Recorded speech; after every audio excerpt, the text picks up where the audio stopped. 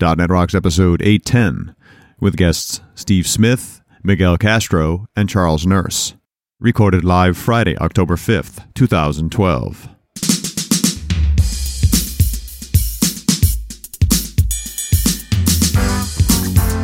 This episode is brought to you by Telerik and by Franklins.net, training developers to work smarter.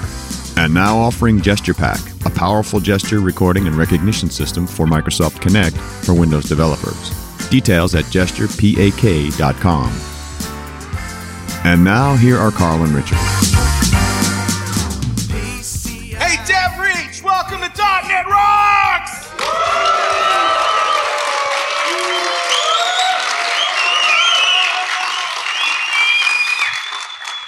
That's a lively bunch for the last session of the day. Absolutely. I think that's why they're here. Yeah. They want to see us crash and burn. Nice. We're all a little punchy. And it's Rakia time. And they want their beer. Yeah, there's been too many Rakia nights in a row for all of us. Yeah. And here we are.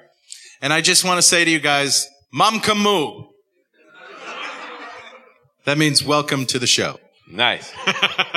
I have a preference to Ken Lee. There you go.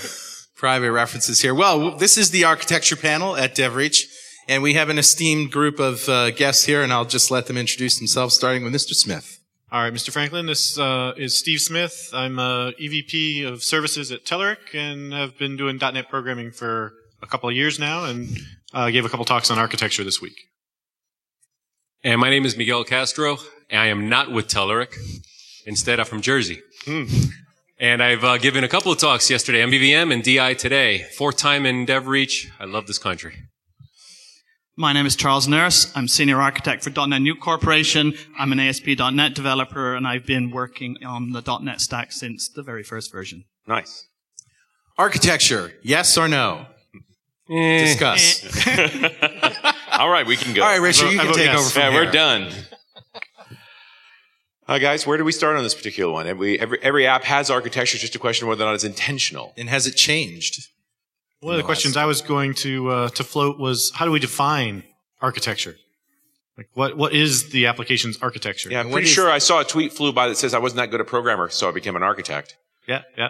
I think that applies to all of us, doesn't it? Nice. I'd like to raise a point, and I think one of the things that bugs me in the way is I'm a kind of a practical architect. Mm-hmm.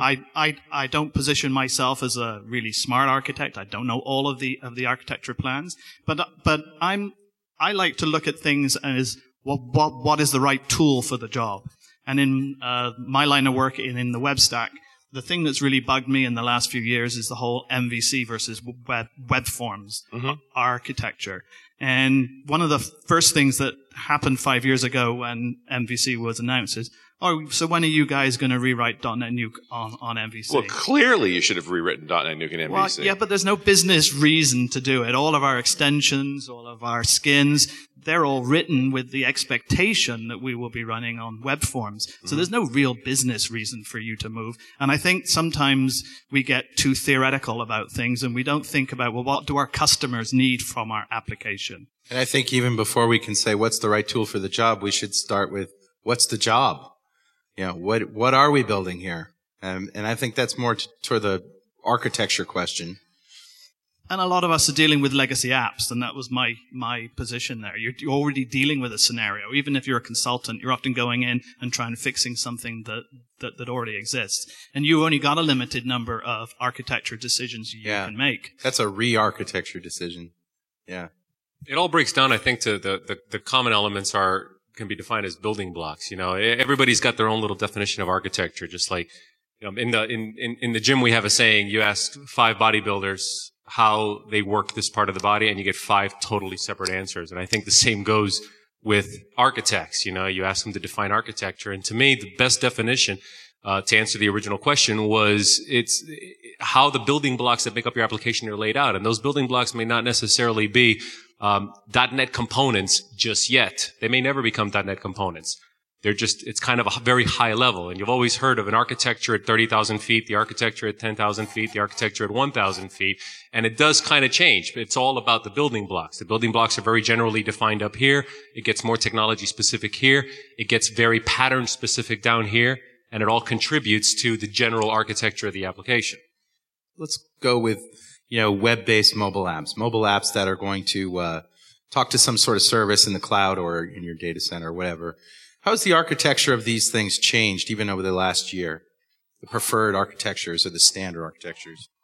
I think the building blocks got obviously they got a little farther away. I'm not a mobile developer just yet. I don't do a lot of mobile stuff. I'm kind of wetting my feet with that.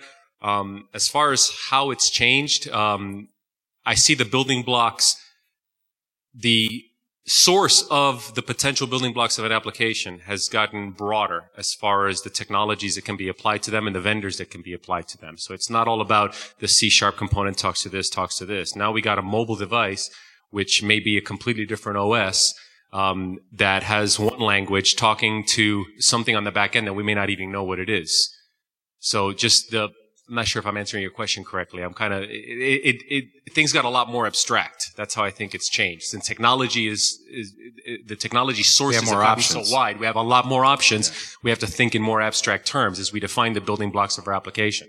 Well, we're living in a more heterogeneous environment now, right? It isn't just all Windows all the time.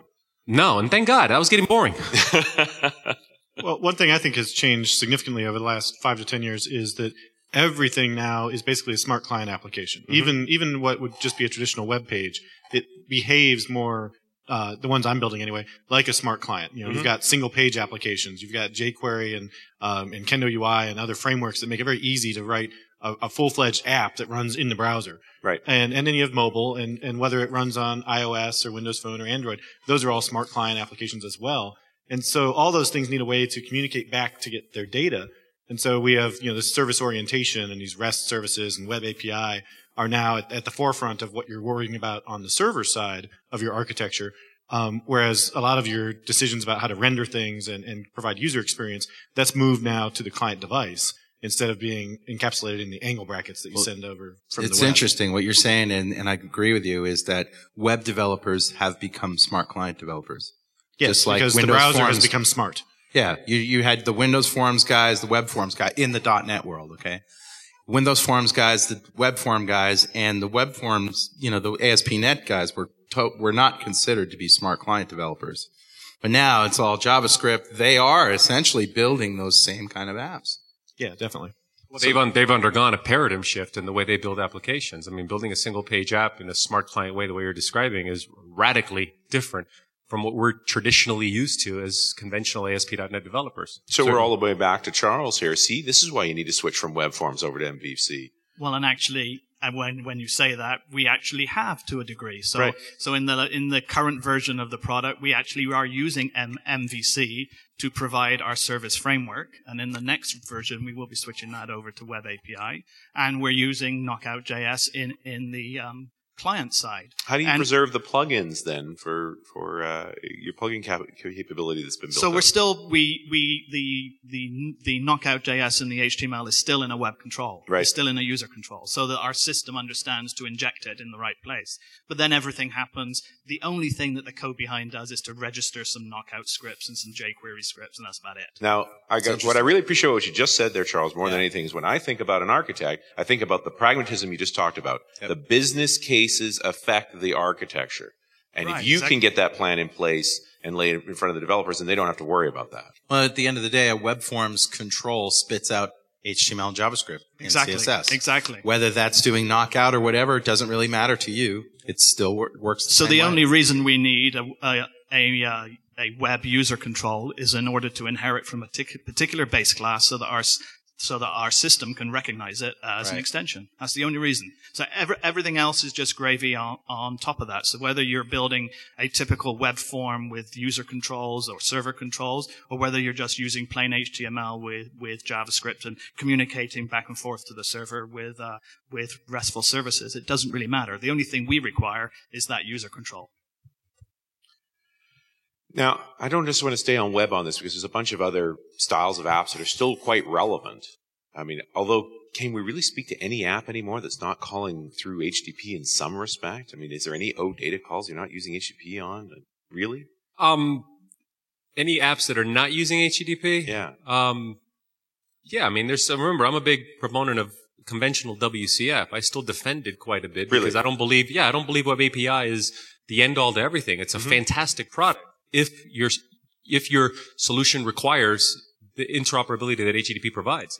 But if I'm doing a service-oriented application that is going to stay inside the firewall that has no interoperability requirements except within my organization, it needs to service multiple applications, I see no reason why I'm not going to use SOAP-based WCF and incorporate that into my architecture. And at any point in time, I can put a web API wrapper around any of those and expose it to the outside if I want to limit what the outside can see. Yeah, I was just thinking that it's not that hard to switch up WCF back to HTTP anyway. Just change the endpoints. It's not hard. You're absolutely right. Now that's a whole other argument. That's WCF claiming it's fully interoperable, and it's I don't really see it that way. I don't recommend it. When a customer asks me, I'll give you the answer of what I tell a customer, because to me, that's my formal answer. If a customer says, I need to expose this stuff to the outside world, what am I going to use?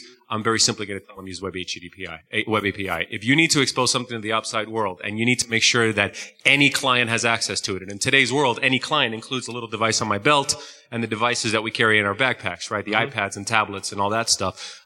It needs to be as simple interoperability as possible. And the HTTP-based interoperability in SOAP, in WCF, is still not very simple, and it still has requirements on the client side that are not as open as what can be done with REST, with HTTP.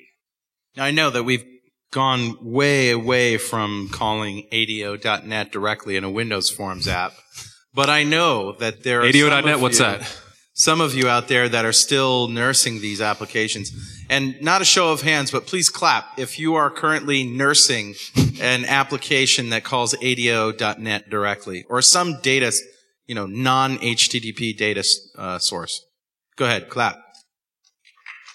Just a few hands. So there's a few out there. So you're talking about any application that makes a direct call to a database and right, doesn't go without through a service first. Going through HTTP. It seems like a dinosaur idea. Every ASP.NET app out there, the ASP.NET app typically talks directly to the database. But the ASP.NET is already on the other side of the firewall. Right, on the other side of HTTP. Okay, just making sure that you weren't counting that. No. I'm talking about a business application, a Windows Forms, or a WPF application. You're talking about the client side of the wire. That's right. Okay. Yeah.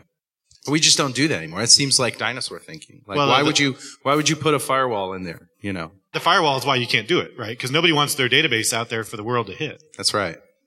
And nobody writes straight ADO.NET anymore. We're using ORMs or micro ORMs or something. Or some kind of DAL, data access layer that you've been carrying around. I really don't like years. that word nobody, or even that I would be nursing along an app. I'll bet you there's a couple of happy, healthy apps in that architecture still running fine and being added to because there's no reason to change it. Right. Yeah, well, and if they live inside the company's network, there's no reason not to just write it directly again. It's going to perform faster. It's going to be simpler.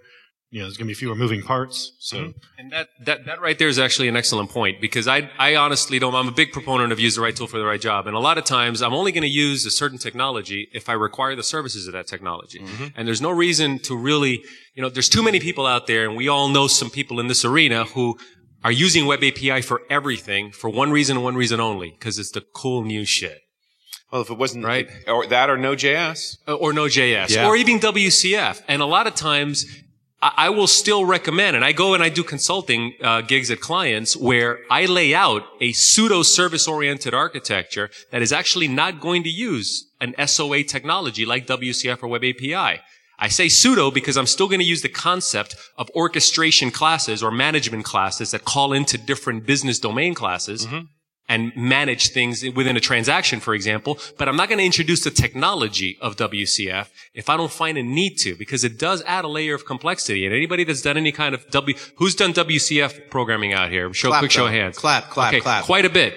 Yeah, all right. About half the room. So you guys know that you need service contracts, you need data contracts, you need proxies, you need configuration. There's a lot of crap that you need, and it's all great stuff. Don't just clap. Show us your scars from having used WCF. All the risks go up. Right. I know when Miguel mentioned the because it's the new stuff, and you said like Node.js. You got to admit though, Node is stinky fast. Yeah, and very cool, but it's not the solution to everything. But I used to have a boss, a guy that ran a consulting team that I worked for at Morgan Stanley Dean Witter in New York City many, many years ago. And this guy decided what technology we were going to use on a project by looking at the cover of MSDN magazine that month. Nice. Wow. And whatever word was on there, which included the letters XML one month, that's the technology we're going to rewrite our application in. That's a Dilbert waiting to happen there. No, this guy he is a Dilbert, absolutely. Except he didn't have the pointy hair, but he had every other trait.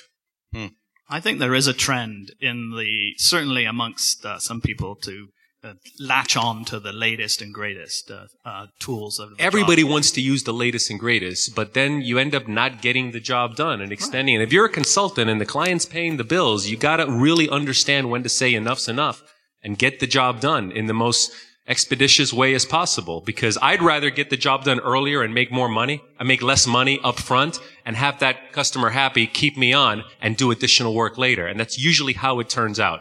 There's no glory in extending it and you can't really make that decision unless you know what all these technologies really do. So absolutely. Because I think you're going to be absolutely ruthless on that, and you're doing forms over data. It's going to be all light switch all the time. That's right. Access, buddy. Yeah, that's what I was going to go there and just say, so why aren't we still doing all this in Access? It's funny that two talks in a row and Access has come up. Yeah. And back to the topic of architecture, when I do these architecture gigs with iDesign and I go out on my engagements are usually 5-day engagements, and on occasion I end up at a client where I really do not feel that I need to introduce this technology. Now architecture becomes more important than ever, because now I need to know how to properly layer out this application's building blocks so that if the technology needs to be introduced in the future, it can be done with minimal pain.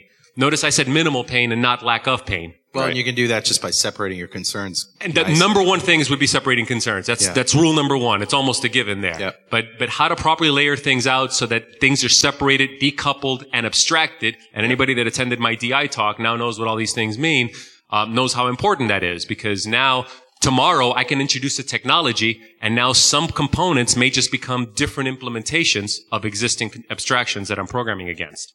And that's always the biggest challenge, because the more decoupled you make things and the more separation you have of concerns, because you can keep doing that forever. Sure. You know, the more complex the application becomes and the more issues you get with training or, other concerns with, how fast the system is, how easy it is to make changes. Yep. So there's a cost to that. But I'll tell you what's even more challenging is one of the things that I hate doing is appealing to the lowest common denominator. I've always gone into a client trying to raise the common denominator, not appeal to it. And a lot of times that's not the case. The client's paying me to do a job, and they're paying me well to do this job as fast as possible. But it's a challenge to me to want to use great technologies and spend time doing proper architecture when the team that is going to be supporting this has no inkling of how to use these technologies. And sometimes I have to make a decision based on who's going to come in after me. I have the glorious job of always starting something and never finishing it, right? The job of the architect. It's always somebody going to be after me. And I got to make sure that I understand that person's skill set and limit what I'm going to do so that it is maintainable. Because I do something that's fantastic and wicked cool and everything. If they can't support it, I'm the only one they're going to blame. Well, and rightly so. We get back to this. And rightly so. Because and we get back to these agile concepts like Yagni. Like, why would you build any of that if you're not going to need it? You're not going to need it. That was me and Brian's favorite term on our last project, Yagni. Yeah. And I'll have to fully admit, and I know this is on the record, I can't tell you how many times Brian Noyes has reminded me of Yagni. Right. Because I'm the first guy that loves to use new and cool stuff and new and cool techniques. Because stuff is not always just technology, it's techniques and patterns. But that suffers from the same complexity that technology does. People won't understand the pattern that you're using, just like they won't understand the technology. And a lot of times I find myself, or Brian finds himself trying to step on the brake, as my father used to say, step on the brake and slow me down, because I'm getting carried off into adding features that are not going to be necessary and that have not been requested. Yeah, don't try to tell the future, in other words. You prepare for the future, but don't try to decide now what that future is. It's up to a team to keep each other honest on that. This portion of .NET Rocks is brought to you by Telerik, makers of Kendo UI. Are you a web or mobile developer who wants to build amazing sites and apps? Looking for the best tool out there that can really improve your development work? We've got the answer for you. Kendo UI is everything you need to build HTML5 and JavaScript sites and mobile apps. In the complete integrated package, you'll find a jQuery-based toolset that includes rich UI widgets, a powerful data source, dynamic data visualizations, and blazing fast micro-templates, all backed by industry-leading professional support. Visit the official Kendo UI website at kendoui.com/.net, that's DOTNET, to find out more about Kendo UI or download the free 60-day trial with support. Also, Tablet Show number 19 was an interview with Todd Anglin on the Kendo UI. Richard and I talked to him at length about this great tool set. That's at thetabletshow.com, and look for show number 19 in the archives. And when you talk to the Telerik guys, make sure you thank them for supporting .NET Rocks. Well, when you're thinking about what is the appropriate architecture for an application, there's a lot of different constraints you have to deal with. So one of them we're talking about right now is who's going to be developing and maintaining this system. But there's others too, like how maybe it needs to be fast, maybe it needs to be scalable, maybe it needs to be very secure, and understanding all of those constraints. And every client's always going to say yes. Right, yeah. We need all of them. Yeah. And I love it. I once worked at a bank, and one of the requirements was it had to be secure. That was it. I was like, well, can we narrow that down anymore? I was like, no, it just has to be secure. I was like, well, if we never turn it on, nobody will be able to do anything with it. That's a secure. This is your internet line? Hang on a second. That's right. Snip. There, secure. Just pull out that plug. One of the things that concerns me a little bit from an architect point of view is with some of the cloud-based systems, you're introducing another constraint to how you develop your architecture. And specifically what I'm talking about is the services that the cloud, like Azure and Amazon, what they offer that has a cost to it. You know, I'm going to use, for every 10,000 times I request something off an Azure queue, it costs me a penny. Mm-hmm. So now when I'm developing my application, I have to think, is this fast? Is this elegant? Is it going to be maintainable? And affordable. Wait, what's it going to cost? Yeah. And I probably won't know that until I've already built the system and deployed it, because they change their pricing model all the time too. This is all bad news for anyone who just wants to write code. Well, it's job security. It's more than just writing code. I mean, it's no different than the old, we've talked about this before, where remember the panel we had at Dev Connections. What does it take to be a web developer today? 6 or 7 different technologies. It's the same thing. What does it take to be a developer today? It's not just writing code, man. I'm the kind of architect that's a developer. I actually spend 75 to 80% of my time coding. And so we're not big enough to be able to support an architecture person or group, yet. So it's part of my job, but the development is a big part of my job too. So that's kind of cool. Now, how do you reconcile that? Because, that's a challenging, there's very opposing role there. The architect's very much a head up, managerial, looking to the horizon role, and the developer's down in the weeds, head down role. Like, can you do those two things on the same day? Not really. I think you have to step back every now and then and actually, we have a Scrum-based style of development with 3-week sprints. So I think the architecture part is what happens in the first couple of days of the sprint, and then the development part is what happens. It does, but it is a process that keeps resurfacing. And I keep putting the current project that I just finished with Brian is a perfect example of that, because we were brought on originally just as a team of 2. Brian being the tech lead, the architect lead, and me being basically Tonto. And it's a Lone Ranger reference for those of you that don't know the Lone Ranger and Tonto. So it was a dual, a 2-man project for a while until we got other members of the team. And Brian put the original architecture together with a lot of input from me, and then became one of the developers, as did I. And the 2 of us started developing this, but on a regular basis, we both, primarily him with input from me, revisited the architecture. And one of the biggest jobs as an architect during the development cycle was ensuring that all the development that we do injects well into the architecture and does not break it. Well, this is where I see the conflict of interest, right? It's like you're going to hit a programming problem at some point, and then you have to turn to the architect and say, your architecture is flawed, you need to fix this. And those things happen, and the architecture will be adjusted. And the architecture will evolve and grow and adjust itself. The initial architecture that you do in the first week is never set in stone. I think any architect that tells you once it's done, don't touch it, is blowing smoke up your ass, as we say. The architecture is subject to adjustment and is subject to change. And there's been many, many times where in our application that me and Brian have been development, we find that something just doesn't fit right. And when we take a step back and look at it, we realize that there is a flaw in this architecture, and this building block is laid out differently or is communicating in the wrong way, and we make an adjustment to it. And there's nothing wrong with that. I mean, that is actually agile, if you ask me. Now, I guess the argument then is, when is the architecture right and your implementation was wrong? what I'm hitting on now is the conflict of interest. Right. You spent a couple of days designing that architecture. You've now spent a sprint implementing those pieces. Like your personal investment in time building that stuff is so much higher than architecting it that you tend to have the architecture wrong. I always conflict on this role where I don't want to write on the project that I'm architecting so that I can defend that role adequately.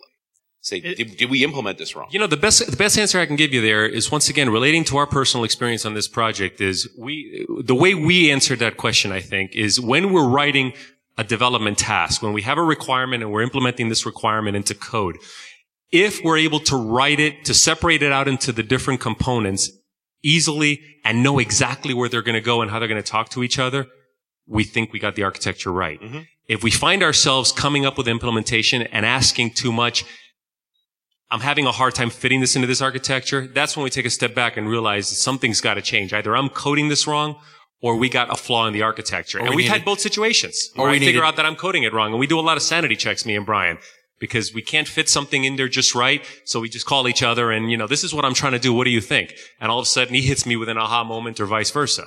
Or sometimes it's that the developer doesn't have the skills to do what's asked of them. Oh, and God knows we've had that. Yeah. Absolutely. So how can you tell, or what's the telltale odor when something is over-architected? I think when you find yourself spending nothing but weeks and weeks and weeks doing nothing but architecture and you still haven't gotten to the code, you're probably in that arena. I don't believe that agile needs to be done instead of architecture. I think that you need some amount of architecture time up front. But if you can't lay out the initial architecture and start your application in at least just a couple of weeks, you're probably taking it a little too far. The architectural process will continue as your architect. What about during the middle of it? What about in the middle of us, in the process, maybe a couple months into the process, you get that sense that this has been over-architected? If there's a lot of Yagni, if there's a lot of you ain't going to need it, then you possibly hit that. What's your opinion? Yeah, I think you just need to be evaluating. Earlier in the day, I referred to pain-driven development. Yeah. So if this stuff is causing you pain, then you need to evaluate, are you still getting the value that you expected from this pain? Like if you're using, let's say, a message queue because you think you're going to need the scale. So all of your stuff that talks to the service all has to go into a message queue, and then something else has to pull the thing off the bus and blah, blah, blah. And you find that, suddenly you realize you don't need that much scale right now, and you could get by with just writing it to the table. Try that. Spend a day and just rip that out and try that and see if that makes your life a lot easier. And when re-architecting, how much does the architect need to know about the code and implementation details in order to make the right decisions? I think that depends on the architect. Yeah. I mean, if I would personally have more respect for an architect that knows how to code it than one that has read about it in MSDN magazine. Oh, I'd take it a step further. I'd say the best architects were really, really good developers. Because you need to know when you're essentially refactoring an architecture of code that's already been written, and some stuff has to be thrown away, a lot of new stuff has to be rewritten, and you really have to have a sense of how long those things are going to take. Sure. In order to arrive at the right compromise. And there's a fine line, I think, between the design of the application, not from a UI perspective and how the user experience is, but the design of the components and the software and the architecture. And I think those are very closely related and have a lot of overlap. I think the developers need to have a fairly free hand over how the software is designed, because they're the ones that are working with it, and it needs to serve their needs in addition to the business users' needs. And the business users have to come first, of course, but the developers need to be able to work with the software. And have you guys ever been in the situation where the right answer was to abandon that last week of work that we just did and, say, we quit on this way, we're going with this way now? Absolutely. And even if it means I look like a fool for wasting your time and money for a week, I have to make that call. This is the wrong way. We have to go this way. I would say that it's probably been 10-15% of the time that you go down a path and realize it's the wrong way and you have to back up. And the difficult thing to do is understanding when that is. Right. I mean, as you asked the question, when do you know when it's over-architected or alternatively under-architected? Sure. And when do you make that decision to know, oh, oops, we should start again? Because that's a hard decision to make, especially when you're admitting that you brought somebody down the wrong, Right. a whole team. Well, you also found that there are polite ways to excuse that too, or common way. When I'm sitting in a room and we're in the weeds trying to figure out how we're going to get this to go, and there's one guy in the back corner saying, if we did this in Ruby on Rails, we wouldn't have any of these problems. All right. They say that's sort of a flag. It's like, we're at the point of, do we if we switch tools, it'll all be fine. Right. That's just a kind of a highlight of, okay, clearly we've got to rethink this. One of the things I think that we should just accept as software developers is that all the software that's worth writing is going into the unknown. If it was something that was easy and had already been done a bunch of times, it was commoditized, you just buy it off the shelf. You buy a 7-Eleven. And so there's always high risk. And the best thing that we can do is fail fast. Get as close of a feedback loop as possible. That's what the testing does for us too. Is like, we know we're going to write bugs. Do we want to find out that we wrote the bug a minute after we introduced it or 6 months after we introduced it and it's in production? It's just a very hard ego pill to swallow that when the bug is actually in your brain. Sure. Well, I think we as developers are much better if we accept the fact that we know we're going to make mistakes. Right. Let's find out about them as quick as we can. But what about the architect, though? But you see, in our situation, it's not a simple situation of the architect makes the design and hands it down to the developers. We're very much a team. Sure. So I have the title senior architect, but basically all the developers in the team I work on contribute to the architecture in the discussion. I probably have the position where I can say and make the decision of deciding between two competing ideas, but that's as far as it goes. And so it's not an ego thing because you've made that decision as a team. And you move forward as a team, and then you make the decision to move back as a team. I think that's the proper the best way to do it in an environment where you're all working together for the same company and you're moving forward. It may be different in a consulting scenario. And really, realizing the damage that you're doing by continuing to go down that hole, that wrong rabbit hole, if you will. You're actually everybody can breathe easier knowing that, we don't have to struggle against this anymore because we're changing course. It's a new day kind of thing. Yeah, one of my favorite quotes is from a Turkish proverb, and it says, "No matter how far down the wrong path you've gone, turn back now." That's really good. Yeah. When does making it work become beating a dead horse? Just to turn, software gets like that, where you've got so much invested in it, you keep fighting for it. Yeah, then you get the stereotypical death march project, where everybody on the project knows it's dead, but you're still going. Just a few more bug fixes and it'll be good enough to ship. And if you think they hate you now, you just wait until... I've had those kind of problems myself in recent projects where I've had to, I find myself, beating a dead horse, like you say, right? And I get a Skype from Brian last week, that basically just, laughing out loud, right? He's cracking up on Skype. I'm like, what are you laughing at? Never start a Skype conversation like that. He says, I just noticed the name of your shelf set. I had a shelf set of code out there called Dead Dog's Ass. Nice. It's basically, I figured out. We have more bleeps in the show when you're on. I figured out that for a week, I've been struggling with this piece of code. I've been looking up the ass of a dead dog, and I just called the shelf set that. You ever heard that term? Yeah, no, I'm really... It's a colorful metaphor. I like that. Yeah.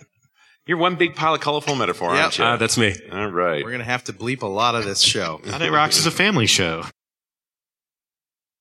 So, Carl. Yeah, Richard. You ever embed Excel into an application? Ugh. That's right up there with sticking ice picks in my ears. Nice. Because your end users have to have the right version of Office and all that stuff. Yeah. And it has that extra layer of dependency. What I want is just a way to take all that Excel goodness and plop it right into my .NET application. Well, you reminded me of Farpoint Spread from the old days. Yeah, 20 years ago I used Farpoint Spread, but now, of course, it's Component1Spread.net. And now, they have this version that's both for ASP.NET and for Windows Forms in one package. Nice. Yeah, it's two different controls, obviously, but it's in one package, so... You bought one, you bought the other. Right. Spread.net from Component One. Smarter components for smarter developers. Charles, you're basically living in a brownfield world. You have a large code base with a big commitment, and you're clearly trying to evolve it. I mean, I find it really interesting the way you describe this evolution. First, you led off with, why would we want to use MVC? And then you showed how we're actually going to do it anyway. Right, but there was a reason there, and there was a business reason versus it's not a rewrite. Mm-hmm. It's sitting beside. And so that was the decision. It was the right way to do the service-oriented approach. So did you guys paint a picture of where you wanted .NET Nuke to be 10 versions from now and then sort of build backwards to where you are? I wish. No, we're not quite there yet. Maybe 2 versions away, but not 10 versions away. Okay, so maybe a year. But there is that concept of you're looking at a couple of versions ahead, saying this is a goal, and let's make some milestones to get along there. Because obviously you're not going to get, all MVC all the time overnight. You're not going to toss anything out. We're not going to get there ever, I'm Right. sure. Yeah. I mean, we made some major decisions, like we switched from VB to C#, but I wouldn't say that's an architecture decision. It's using the same architecture. It was just it's about your team, really. Sorry? It's about your team. Right. Well, it was a business decision. It was a business decision, no matter how you look at it, that, C# has the reputation as being the more professional language, and we were trying to move into a commercial environment and dealing with enterprises. And whether you agree with the perception is reality, so that becomes a business decision. So many of those decisions we make are driven by the business need. But you're right. We're always trying to change things. So we have code that's 10 years old. .NET Nuke is going to be 10 years old in just over 2 months on Christmas Eve this year. And so we have some really old, what I would classify in modern day, bad architecture in there. But you try wherever you can to make little tweaks to sort of to move it along without making a total rewrite necessary. You never want to abandon anything. You're trying to take care of stuff. I mean, it must be stuff. There are times when I sit back and I say, we really should start and rewrite, because you get to the point when you're wondering, am I building too much on an unstable? I have that problem with Windows in general. Time to repave. Nice. Now we talked a little brownfield and sort of the challenges of keeping that evolving. I mean, one of the upsides, the fun part of consulting is you do get occasional greenfield jumps. You get to come in on a new app that gets to design from scratch. And when you're in that situation, why not use all the latest, coolest new bits? Unless, as Miguel said, you're the skill set of the people that are there. Yeah. Right. Now, another additional challenge on that same note is that I have to make the decision based on that skill set. Now, a lot of times I have to consult with the people in charge because they always want the latest and greatest. Mm-hmm. They just may not know that they have an unable body of people that are going to be supporting this later. Well, do they actually want the latest and greatest, or do they want the longest life out of their app? Like, do you rephrase the question? Well, I've had that question, and my reverse question to them, or the question I hit them back with, is, what do you define longest life? You'll always get that client that says this app needs to live, we got 20, 25 years, and that's completely unrealistic. I think if you're going to design an app, design it to live, maybe 7 or 8, top 10 years, because it's going to be subject to rewrite based on technology, business changes, all that stuff. More sooner than later. I think it's completely unrealistic and almost lying to themselves when the client says, we really need this app to be written so we don't have to change it out for 20, 25 years. Well, what kind of developers do you plan on hiring 10, 15 years from now that are going to want to work in this, 10 years ago would be pre-iPhone, really the mobile revolution. Well, there still are VB6 developers out there. Yeah, you're still at the beginning of .NET at that point. Yeah, if you think about it, every version of Windows has the VB runtime on it. Isn't that fun? Yeah, the original VB runtime? Yeah, the VB6. VB Run 300.dll is still in Windows 8. Yeah, it's got to be 300 or 600. Well, they had one for each version. Yeah. But there's one of them that I think there's only one. I think there's one left, but it's got all of them. VB6. Yeah, it's got to be there. It's not going anywhere. I mean, it's not hurting anything by being there, but it absolutely has to be there. He's right. There's still a lot of VB applications, still a lot of XP. Yeah. So a lot of Windows 2000 if you go to New York banks. Frightening. Do you guys have any fun stories you can tell without naming names from the architecture world? Little explosions or bouts of stupidity, not necessarily on your part. But I have a pet peeve that's not really one instance, but I've run into this many times. I know I'm not alone.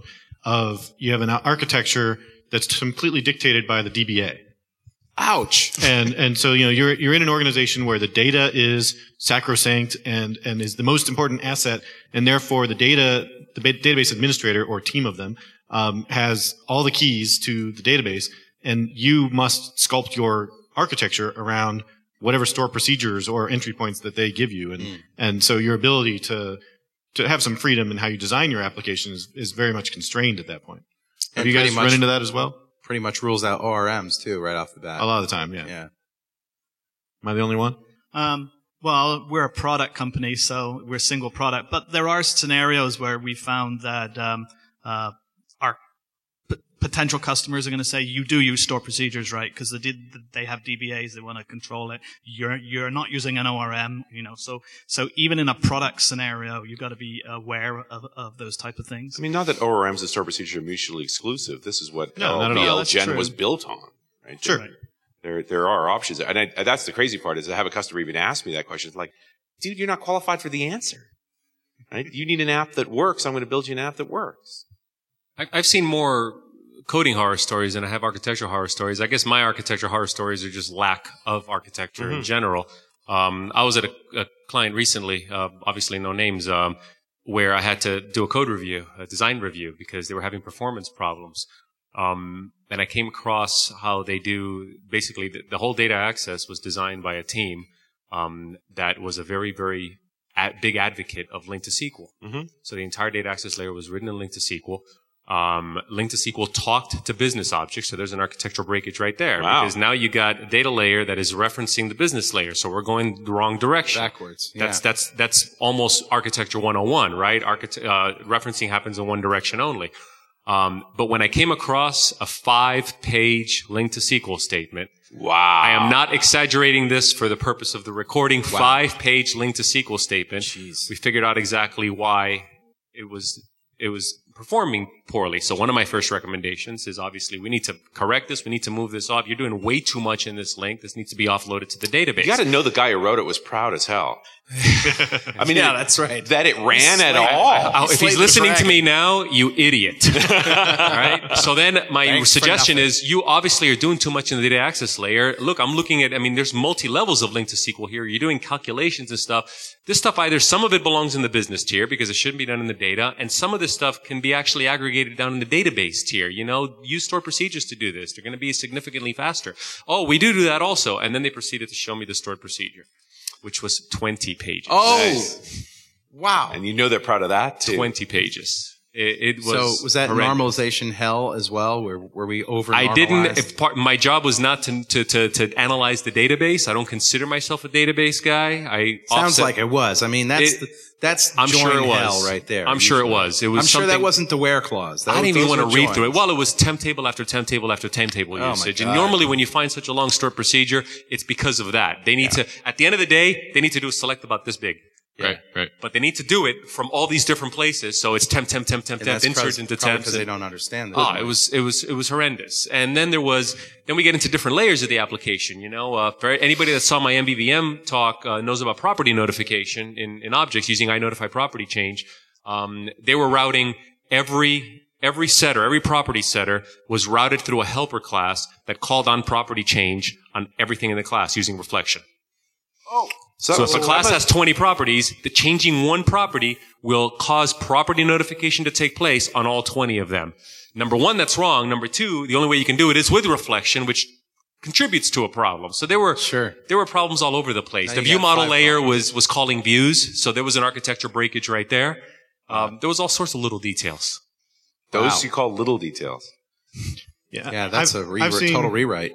I've seen, speaking of ones that don't have any architecture, ASP.NET web sites, not web projects, that were like just massive, huge things that I'm sure started as a small project in some corner of this company, and then later on became this mission critical, huge piece, and they never changed it to a project. They never broke anything out into a business layer or broke anything out into a data access layer.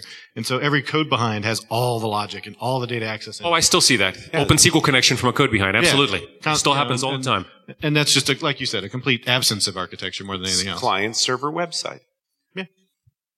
Now, you've had none of these problems because you work on .NET Nuke and it's perfect. Well, and if I said I had any of those problems, I'd be revealing where they were. Right. We don't have perfect architecture, but I'm not going to give any horror stories. But I bet it's also not think- that bad, though. I mean, 20-page stored procedure, you probably don't have those. No, but we did have some methods that were significantly longer than they should be and had to be broken out into classes, separate classes and separate methods. But that happens when you have a community contributing to a project. And, Sure. And, these were back in the open source days, and, a lot of people had access, and everybody, you wanted to accept their contributions because you don't want to turn people away. Mm-hmm. And so you end up with things that are really not well architected and not well designed because it's done by just people contributing pieces. Yeah, it's volunteerism. Yeah. But, that changed over time, and it's got better, and we're hoping it's still getting better. But there still is chunks of it there that is, it works. So that's all that matters right now from a business perspective. But, if it stopped working because we did something, then we would be able to go in and re-architect it then. And I guess that's the bigger issue here is when we actually sit down and say, when do we really want to re-architect? When do we want to take this thing apart and actually maybe remove some functionality while we assemble things in a better way? Right. It's not an easy decision. No. A lot of times you want to do it incrementally. Mm-hmm. If you do need to put stuff into different projects or what have you, you can start by just putting folders. Like, let's say you do have a massive web application, whether it's MVC or web forms, website, web project. If you want to break stuff into a business layer, just create a folder called business layer or whatever, BLL, and start putting the things in there. That gets you incrementally better separation of concerns. And you do the same thing with your data access. And then after a while, you can put that into its own project. And you can kind of follow the Boy Scout rule where you're leaving the code better than you found it. And you're moving it toward a better design without having to spend a month offering no value to the business, rewriting everything. Because oftentimes that fails. Yeah, well, after that month, and you come back with, no, we're still where we were. Or, sorry, it didn't work. Yeah, thanks for playing. Yeah, so and we do the same thing. I would say probably if you look 2-3 years back, we didn't have any unit tests because it was such a legacy application that wasn't built with the concept of separation and concerns and testability. Now we're probably about 25%, 30% coverage, which is still not great, but it's an awful lot better than zero. And so because we've started re-architecting pieces that allow us to write tests on it. With a goal of 100%? You're never going to get to 100%. So, where do you want to be? I'd like to be somewhere between 60 and 70%. We have a question from the audience. I'm trying not to kill myself getting to it. Here you go. What's your name? Where are you from? Hello, my name is Marius. I'm from Bucharest. And your question? You were talking earlier about databases and the business logic being stored in the database. How would you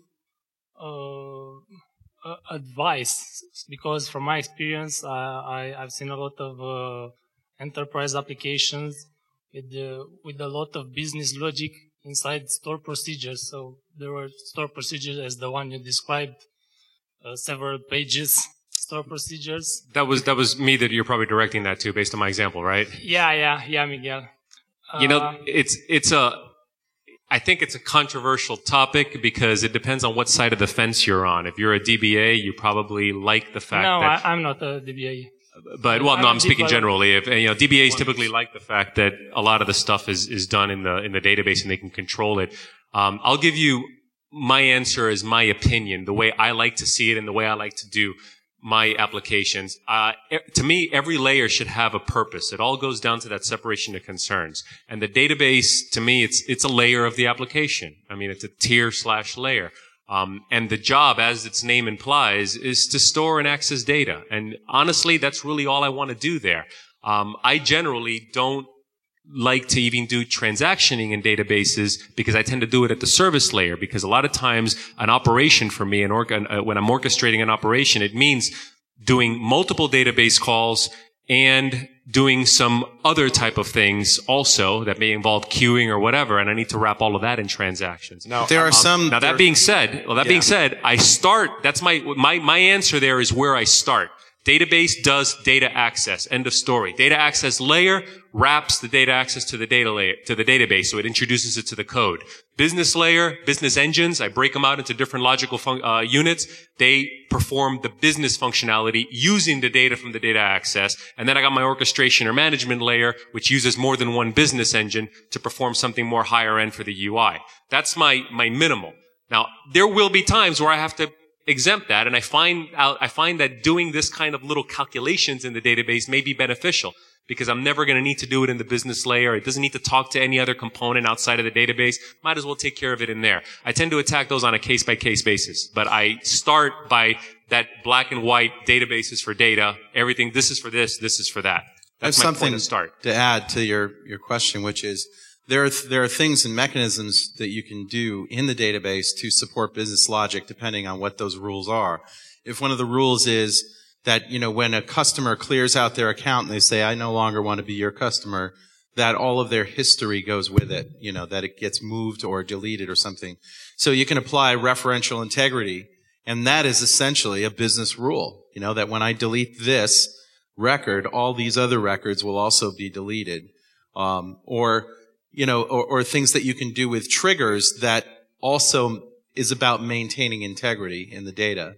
But those are rules, right? And so if it's a hard and fast rule, the database turns out to be the best place to implement that logic.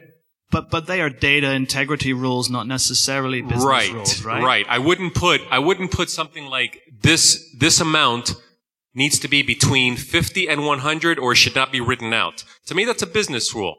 And that business rule is volatile, meaning it is subject to change. And more likely than not, it will change. I don't want to put that in the database. You also probably want to be able to write a test for it. Exactly right. Yeah, so I pretty much agree. The main reason I'll put anything more in the database than otherwise is if I just need the performance of it, where pulling that much data into my application to filter it or perform some operation is way too expensive. So I'll do that in the database. But unless it's something really, really complex, I'll try not to wrap it all in a stored procedure. I'll try and have the business layer produce whatever SQL is needed and send that to the database. And then I can still write a test that says, am I producing the SQL that I think I need? Unless you're dealing with that DBA-driven architecture, and then there will be no SQL sent directly to tables. Yes. Yeah.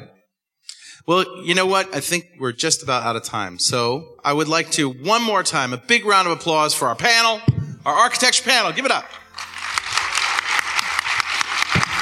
Steve, Miguel, and Charles. And we'll see you next time on .NET Rock! Hey, thanks for listening. And remember, pluralsight.com is where you can get 200 minutes of free video training by guests on .NET Rocks and other experts in the field. pluralsight.com.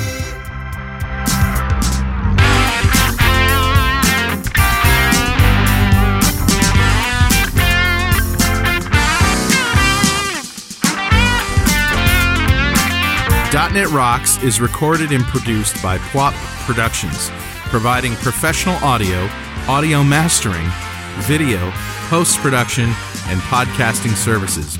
Online at www.pwop.com.